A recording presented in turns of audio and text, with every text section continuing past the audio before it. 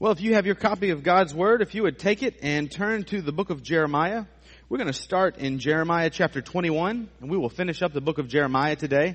Just two things before we get started I want to run by you, just by way of keeping you up to date with what's going on in my family's life. We ought to close on a house this week in town, and as we were surveying Windsor and trying to figure out a good place to put our family, we looked for the biggest need in town. And we said, somebody's got to keep Milton Tadlock and Barbara straight, and got to keep Bob and Shirley Spivey straight. And so we thought, what better place to move than right beside them? Amen? So we're going to be in that general vicinity, a couple rock throws from church, if you don't throw like a girl. And also, by way of just keeping you up to date with things, I wanted to tell you guys from the bottom of my heart, thank you for last week. Last week we had a pastor appreciation day, and we had a lunch following. That was the best spread in town. I tell you, it was incredible. And the things that many of you said in your cards, and the kind words that were spoken, and the gifts that you gave us, I want to tell you all from the bottom of our heart, thank you very much. And one of the things that I was the most happy to see, believe it or not, was the number of you who realized that this is not a one-man show. That without my loving and supportive wife, none of what I do would be possible. And so I want to tell you thank you for the way that you also gave her an incredible amount of praise and the things that you said also. So thank you again. You guys have an immense amount of wisdom and understanding in what it takes to be an effective leader. So thank you for recognizing the whole family and not just me. Let's get to the book of Jeremiah, chapter 21. Let's go to the Lord in prayer, and then we'll start. Father, we thank you for your word, and we thank you for the encouraging words that we can read from the book of Jeremiah. God, we thank you that you always have a plan and you always have a purpose for the things that you do and for the things that you allow to happen. God, I pray that as we dive into your word, that we would not just be content with the fluffy things that Scripture has to say, but God, I pray that we would grab a hold to the meat of your word and be satisfied. God, I pray that you would help us to think and to think well so that we could be encouraged for the long haul when it comes to your word. Father, we pray that you would feed your sheep, and God, I pray that you would use me to do it. And we ask these things in Christ's name. Amen. Well, when we finish up today in the book of Jeremiah, we will be at the end of a section of the prophets. Traditionally speaking, you have the prophets that are broken down into two groups. You have the major prophets, which are the four big books of the prophets, and then you have the rest of the prophets, which fall into the minor prophet category. But I want to give you three different categories of prophets, of which at the end of today will be at the end of one of them. The first group are what we call the pre-exile prophets. Then you have a few prophets that are called the exile prophets. And then you have a few prophets at the end that are the post-exile prophets. And if you think just a little bit, you'll be able to know what that means. You have all of the prophets like Joel and Amos and Obadiah and Micah. All of those guys are pre-exile. This is before the people go into captivity. And so Jeremiah is at the tail end of these guys. At the end of Jeremiah, all of Israel and Judah will be in captivity. Then you have the exile prophets. God is not through with his people when he sends them into exile, but he sends prophets in the midst of them being in Babylon in captivity. He sends them prophets who deliver God's word to them. And then after the time of the exile is over and the return to the land, there's two or three prophets on the back end that are what we call post-exile prophets. And each of these prophets deliver a different word from the Lord. And so what you'll find is that the pre-exile prophets, all the ones that we've been dealing with, are telling the people, stop sinning, love the Lord your God with all your heart, soul, and mind, and he will relent of the coming destruction that's coming to Jerusalem and to Israel. Well, there's no need to say that anymore once the people are in captivity. So now you have the exile prophets, and God has guys like Ezekiel and Daniel, and they prophesy that everything is going to be okay. And when you come out of exile, actually, things are going to be better than you could ever imagine. And so in the midst of captivity and prison or wherever they are, God's pouring prophets in. And then once they get back into the land, what do you think God does once they get back into the land? He's going to foreshadow immense times of blessing to come come. And that's when you're going to find out more and more and more about this Savior who's going to come and deliver them from all of their sin. And so here in the book of Jeremiah, we're about to wrap up all of the pre-exile prophets, and in chapters 19 through 21, 19 and 20, you have a story from Jeremiah. God tells Jeremiah, go to the potter's house. And so Jeremiah goes to the potter's house, and he's looking to see what the potter's doing. And God tells him, look at what the potter's doing. He's crafting a piece of clay on the wheel, and whatever happens to the clay gets spoiled. And so the potter mashes everything back together, and he remakes it. And so he says, go tell Israel that they are still moldable in my hand. If they will listen to me, and if they'll do what I'm telling them to do, I will relent of the destruction that I'm bringing upon them, and they will be restored. And so, you know Israel by this time, right? So they go out, they repent, and everything goes well with them, right? Sound about right? No, not quite. Well, they don't listen, and then they actually want to destroy Jeremiah. And then God tells Jeremiah, go to the potter's house and buy a piece of finished pottery. And so he goes to the potter's house and he buys a piece of finished pottery after it's been baked. And he says, tell Israel this, take the piece of pottery and slam it on the ground and break it. This is going in a good direction, right? This sounds more like a football coach's pregame pep talk as opposed to a prophet of God. He says, tell Israel that they're finished. They're beyond restoration at this point. They're beyond fixing. They're going to be destroyed, and then I'm going to take them into captivity. And then we pick up in chapter 21. And King Zedekiah, after Jeremiah prophesies that there's nothing else that can be done with Judah, this is where we pick up. Chapter 21, verse 1. The word of the Lord which came to Jeremiah from the Lord, when King Zedekiah sent him to Pashur, son of those guys, saying, in verse 2, please inquire of the Lord on our behalf, for Nebuchadnezzar, king of Babylon, is warring against us. Perhaps the Lord will deal with us according to his wonderful acts, that the enemy may withdraw from us. Then Jeremiah said to them, you shall say to Zedekiah as follows, thus says the Lord, the God of Israel, behold, I am about to turn back the weapons of war which are in your hands, with which you are warring against the king of Babylon and the Chaldeans who are besieging you outside the wall, and I shall gather them into the center of this city. That's bad. I myself, listen to this, verse 5, I myself shall war against you with an outstretched hand and a mighty arm, even in anger and wrath and great indignation. I shall also strike down the inhabitants of this city, both man and beast, and they will die of a great pestilence.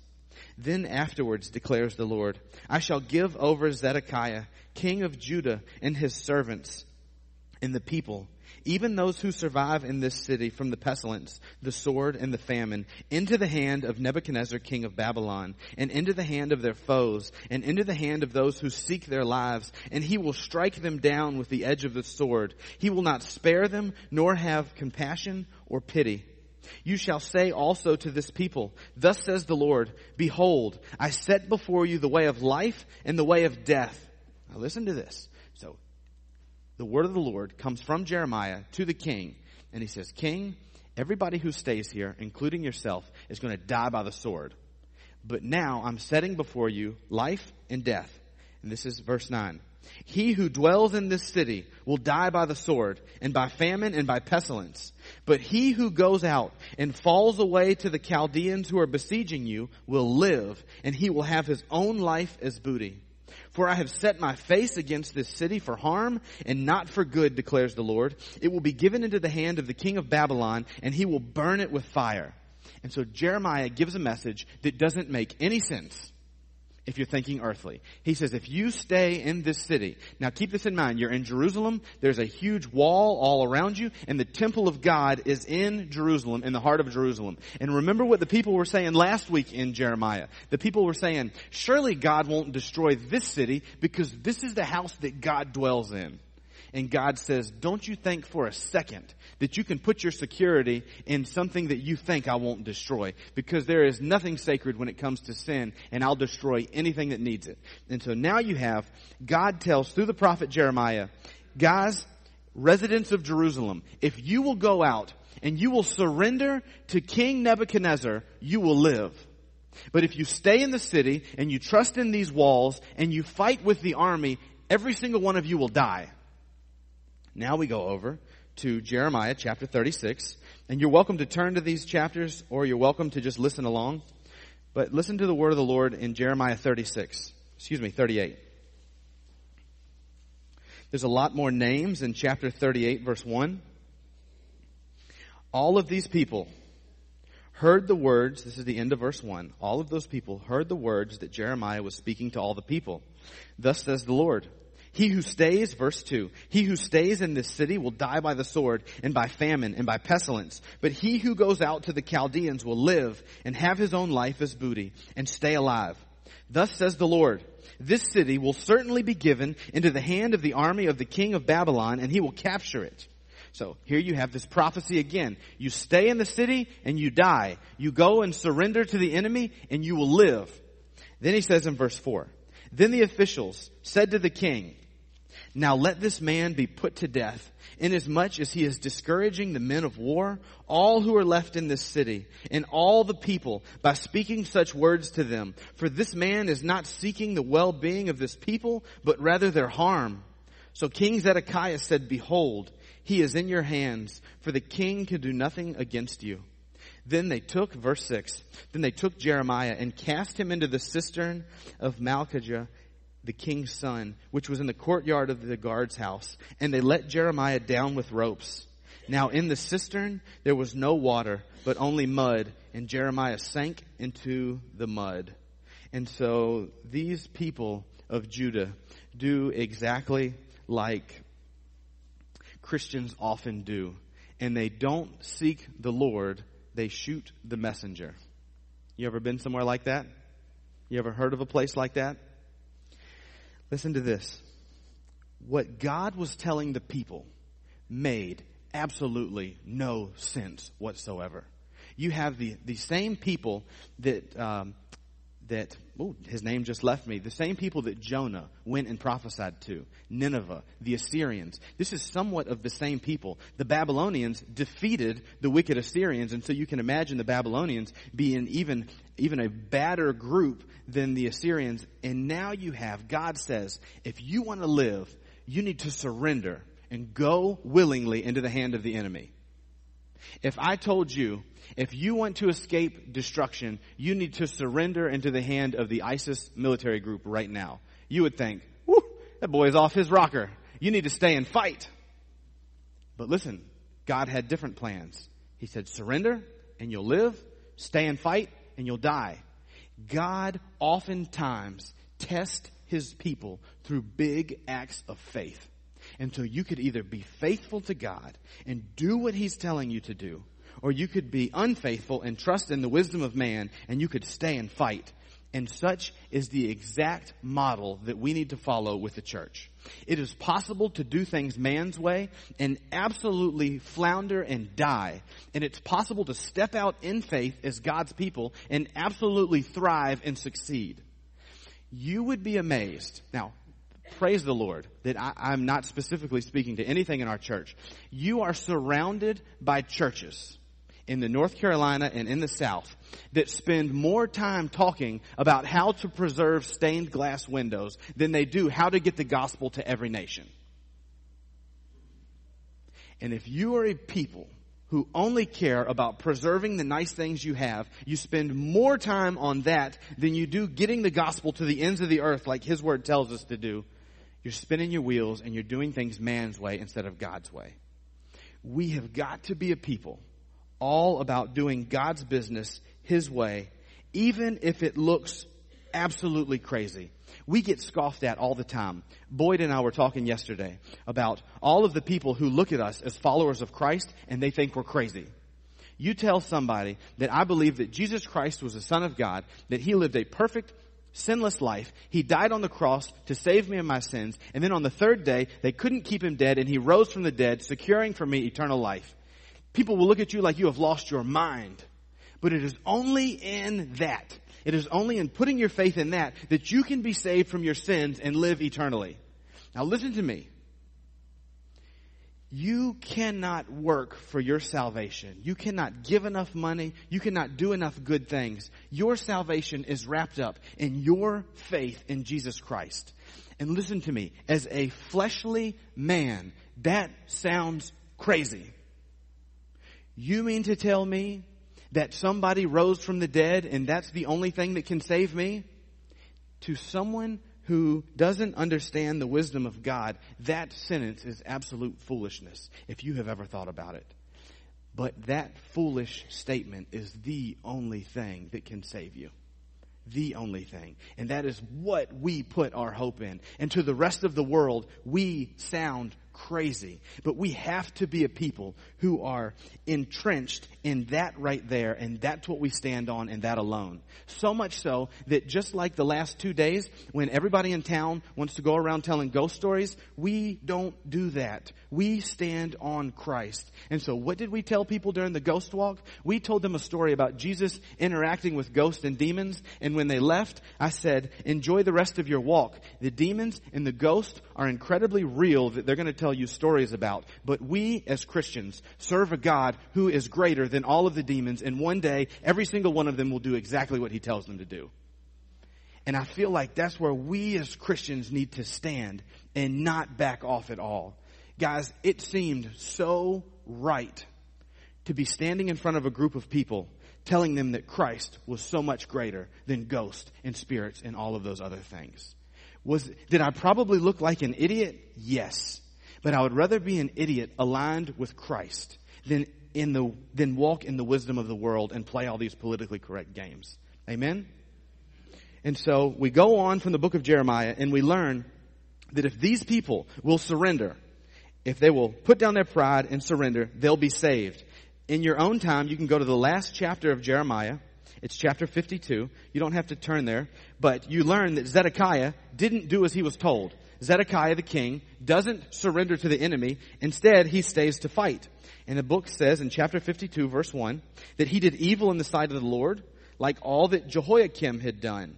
And so, the anger of the Lord comes about, and in chapter 52, verse 9, it says that's the enemy, that's Nebuchadnezzar. They captured the king, chapter 52, verse 9. They captured the king and brought him up to the king of Babylon in the land of Hamath, and they passed sentence on him. The king of Babylon slaughtered the sons of Zedekiah before his eyes. So this king does not obey the word of the Lord. And this king gets all of his sons slaughtered before his eyes. And he slaughtered all of the princes of Judah. Verse 11. Then, this is King Nebuchadnezzar, he blinded the eyes of Zedekiah. And the king of Babylon bound him with bronze fetters and brought him to Babylon and put him in prison until the day of his death. And so Zedekiah doesn't heed the words of the Lord from Jeremiah. And what happens? All of his kids get slaughtered before his eyes. All of the princes of Judah get slaughtered before his eyes. And then what happens is the king of Babylon gouges out his eyes and puts him in prison to rot until the day he dies a natural death. All because he did not heed the word of the Lord and surrender when God said surrender. Brothers and sisters, you may be here and God has told you to surrender something to him, to give him something that he is demanding of you. And listen, you will not find salvation unless you put your faith in Christ and you heed the words of the Lord, even if it seems like utter foolishness to everybody around you. Listen, there are things in my life over the past month that I have done that if you knew what I had done, you would think, boy, that was an incredibly foolish thing that you've done. But you would be amazed at the blessings that have come out of these seemingly foolish things that we have done in our house.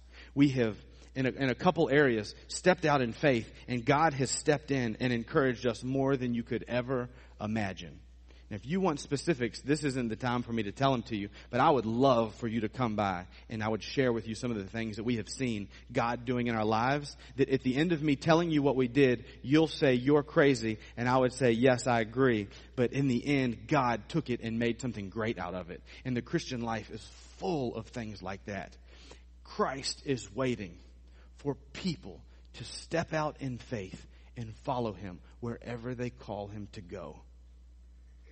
Now, there's another thing that happens in the book of Jeremiah. So in the book of Jeremiah, you learn that God has a plan, and that plan is for the people to surrender, and if they surrender, they'll be physically saved from the enemy. There's another thing that Jeremiah does. Now we're in Jeremiah chapter 31. In Jeremiah chapter 31, you learn that the old covenant, you learn that the covenant made with Moses is fading away, and you learn that God is up to something new. Chapter 31, verse 31. He says, "Behold, days are coming, declares the Lord." This is chapter 31, verse 31. "Behold, days are coming, declares the Lord, when I will make a new covenant with the house of Israel and with the house of Judah, not like the covenant which I made with their fathers in the day I took them out by the hand to bring them out of the land of Egypt. My covenant which they broke, although I was a husband to them, declares the Lord." Verse 33. "But this is the covenant which I will make with the house of Israel after those days." This is after the days of captivity, declares the Lord. "I will put my law within them, and on their heart I will write it, and I will be their God, and they shall be my people." And this is a tagline for the new covenant. All throughout the book of Ezekiel and the other prophets to come, you will see this language that I'll be their God and they'll be my people. Well, one day he's going to put their law in their hearts. Verse 34. "They shall not teach again each man his neighbor and each man his brother, saying, Know the Lord, for they shall all know me, from the greatest of them, declares the Lord, for I will forgive their iniquity, and their sin I will remember no more." And so what you learn in Jeremiah is what you should have been picking up all along the way throughout Deuteronomy. You're welcome to turn there. You can just listen for the sake of time. But in Deuteronomy chapter 5, after Moses is speaking to the people, remember Deuteronomy is a retelling of the covenant. God made the covenant with the wilderness generation, Moses' generation. All of those people were wicked in the wilderness. They all died over 40 years. And then God remakes the covenant with all of their children. That's the book of Deuteronomy. And so all of these things that he is doing, and in chapter 5 verse 29, God says, "Oh, that they had a heart in them, that they would fear me and keep my commandments always, that it may be well with them and with their sons forever." And so you realize in Deuteronomy, when God is remaking this covenant, that even God realizes that there's something wrong with the heart of the people for them not to be able to do the things that God is telling them. And it goes over in chapter 30 of Deuteronomy, verse 5. It says, "The Lord your God will bring you into the land which your fathers possessed." This is foretelling after the captivity of Jeremiah. "The Lord will bring you into the land your fathers possessed, and you shall possess it. And he will prosper you and multiply you more than your fathers. Moreover," listen to this, verse 6. "Moreover, the Lord your God will circumcise your heart and the heart of your descendants, to love the Lord your God with all your heart, with all your soul, in order that you may live." And so throughout the book of Deuteronomy and throughout the Old Testament, you realize that there's something wrong with the heart of man that keeps him from obeying. Ever since Genesis 3:15, where Adam and Eve ate the fruit and they sinned, right away with the story of Cain and Abel, there's something wrong with Cain's heart, where he is no longer able to worship and obey the way that he was supposed to. And so then one of the most bizarre verses in Scripture, if you haven't been keeping up, is over in the book of Joshua. Joshua stands before the people. Joshua's about to die. He gives this fabulous farewell speech. And he says, "Remember when the Lord did this and this and this and this." And he lists 20, 30 things that the Lord had done. And at the end of it, he says, verse 14, this is chapter 24, verse 14. "Now therefore, fear the Lord and serve him in sincerity and truth, and put away the gods which your fathers served beyond the river and in Egypt, and serve the Lord. If it is disagreeable in your sight to serve the Lord, choose for yourselves today whom you will serve, whether the gods which your fathers served, which were beyond the river, or the gods of the Amorites in whose land you are living. But as for me and my house, we will serve the Lord." And so he gives this fabulous speech, incredible going away speech. He's about to die. And then the people give an absolutely perfect answer. And the people say, "Far be it from us that we should forsake the Lord to serve other gods." And so if you're a leader and you say, "Choose for this day whom you'll serve," and all of the people say, "Far be it from us to forsake the Lord, we will serve the Lord," wouldn't you think that you would be excited as a leader that all the people want to obey? Wouldn't you think? Then he says this, "You will not be able to serve the Lord, for he is a holy God. He is a jealous God. He will not forgive your transgressions or your sins.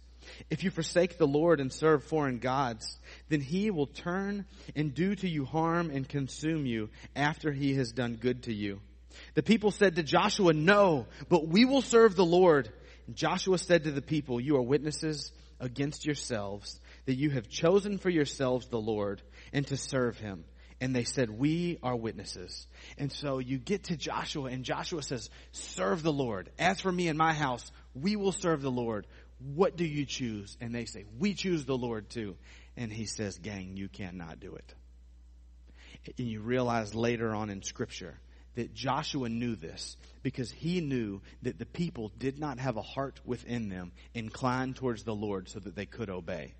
Hence, you have the whole old covenant that was designed by God through Moses, that was all wrapped around what the people were to do physically in order to worship the Lord. And so he gave them the book of Leviticus. He gave them Deuteronomy in an effort to get them all doing the right things so that their heart would follow the things that they're doing.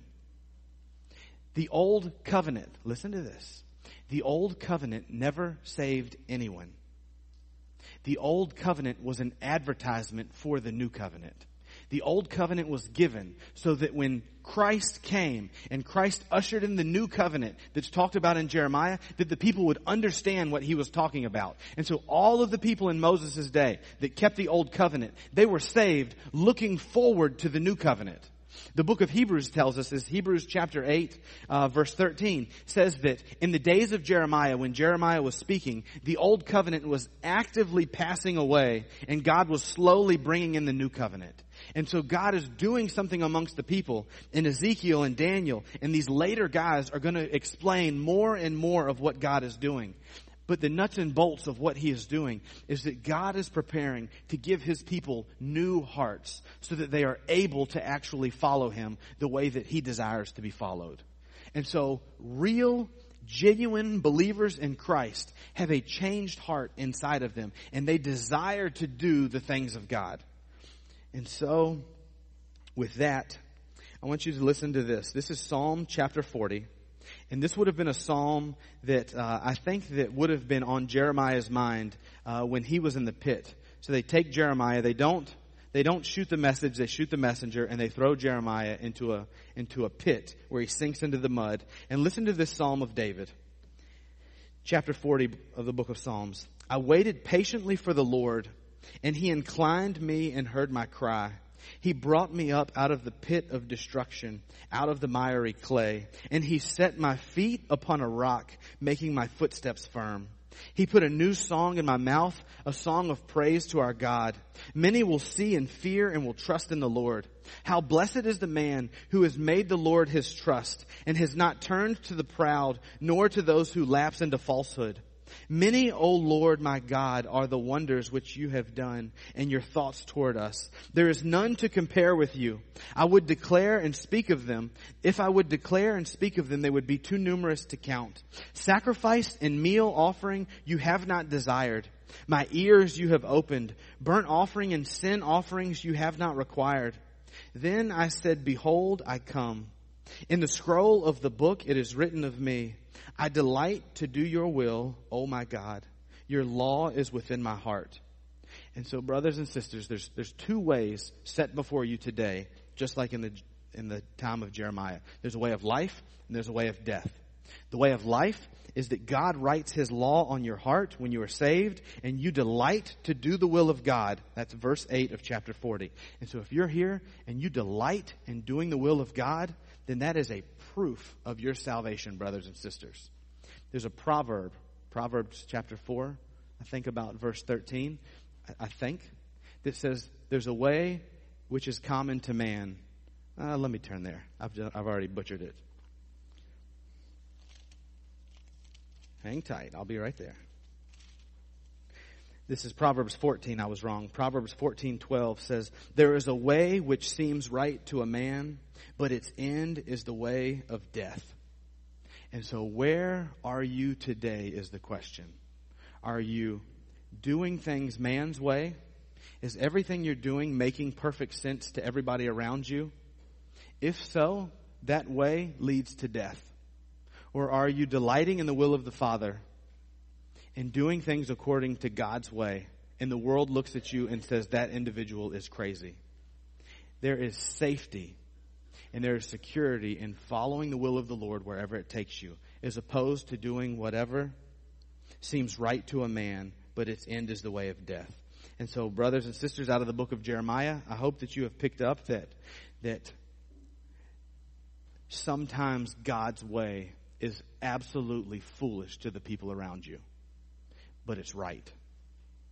And whatever God calls you to do, whatever the Holy Spirit in your life leads you to do, you need to boldly go that direction. And then in the book of Jeremiah, you learn that a time is coming after the book of Jeremiah that God is going to bring a new covenant about, where He's going to take the heart of the people and He's going to give them a new heart. He's going to circumcise their heart, and He's going to create something new so that those people actively desire to seek and serve the Lord. And so great news out of the book of Jeremiah. I don't know where you are in life. I don't know what things that you need to trust the Lord with. I don't know what ways that you may be rebelling and doing whatever's right to man. But either way, it is never too late to repent and get on board with what God is doing. And so if you're here and you're living life your own way and you want to be saved, I've told you that through the death, burial, and resurrection of Jesus Christ, something that seems utterly foolish, that there is eternal salvation in that. And I would love to share more with you about it. Let's go to the Lord in prayer. Father, we thank you for your word. We thank you for your prophet Jeremiah. Lord, we thank you for his faithfulness to you in spite of living amongst a generation of people who cared nothing about your word. Father, I thank you for those that lived in Judah that you saved. Father, I thank you that through their faith and following wherever you directed them, that they would find safety. And God, I pray that we would be a people who live our lives by the words of Christ. Father, I pray that we would be people who live our lives out, and everything that we do is revolved around the gospel. Lord, help us to be absolutely foolish in the world's sight, which will in turn make us incredibly successful in yours. And Father, we ask all these things in Christ's name. Amen. If you would stand for a hymn of invitation. Well, guys, it was a pleasure worshiping the Lord with you today. I thoroughly love you guys and enjoy you guys more than you would ever know. And so I hope you'll remember all the announcements that we talked about. And Brother Alan Castello, would you mind closing us out in prayer?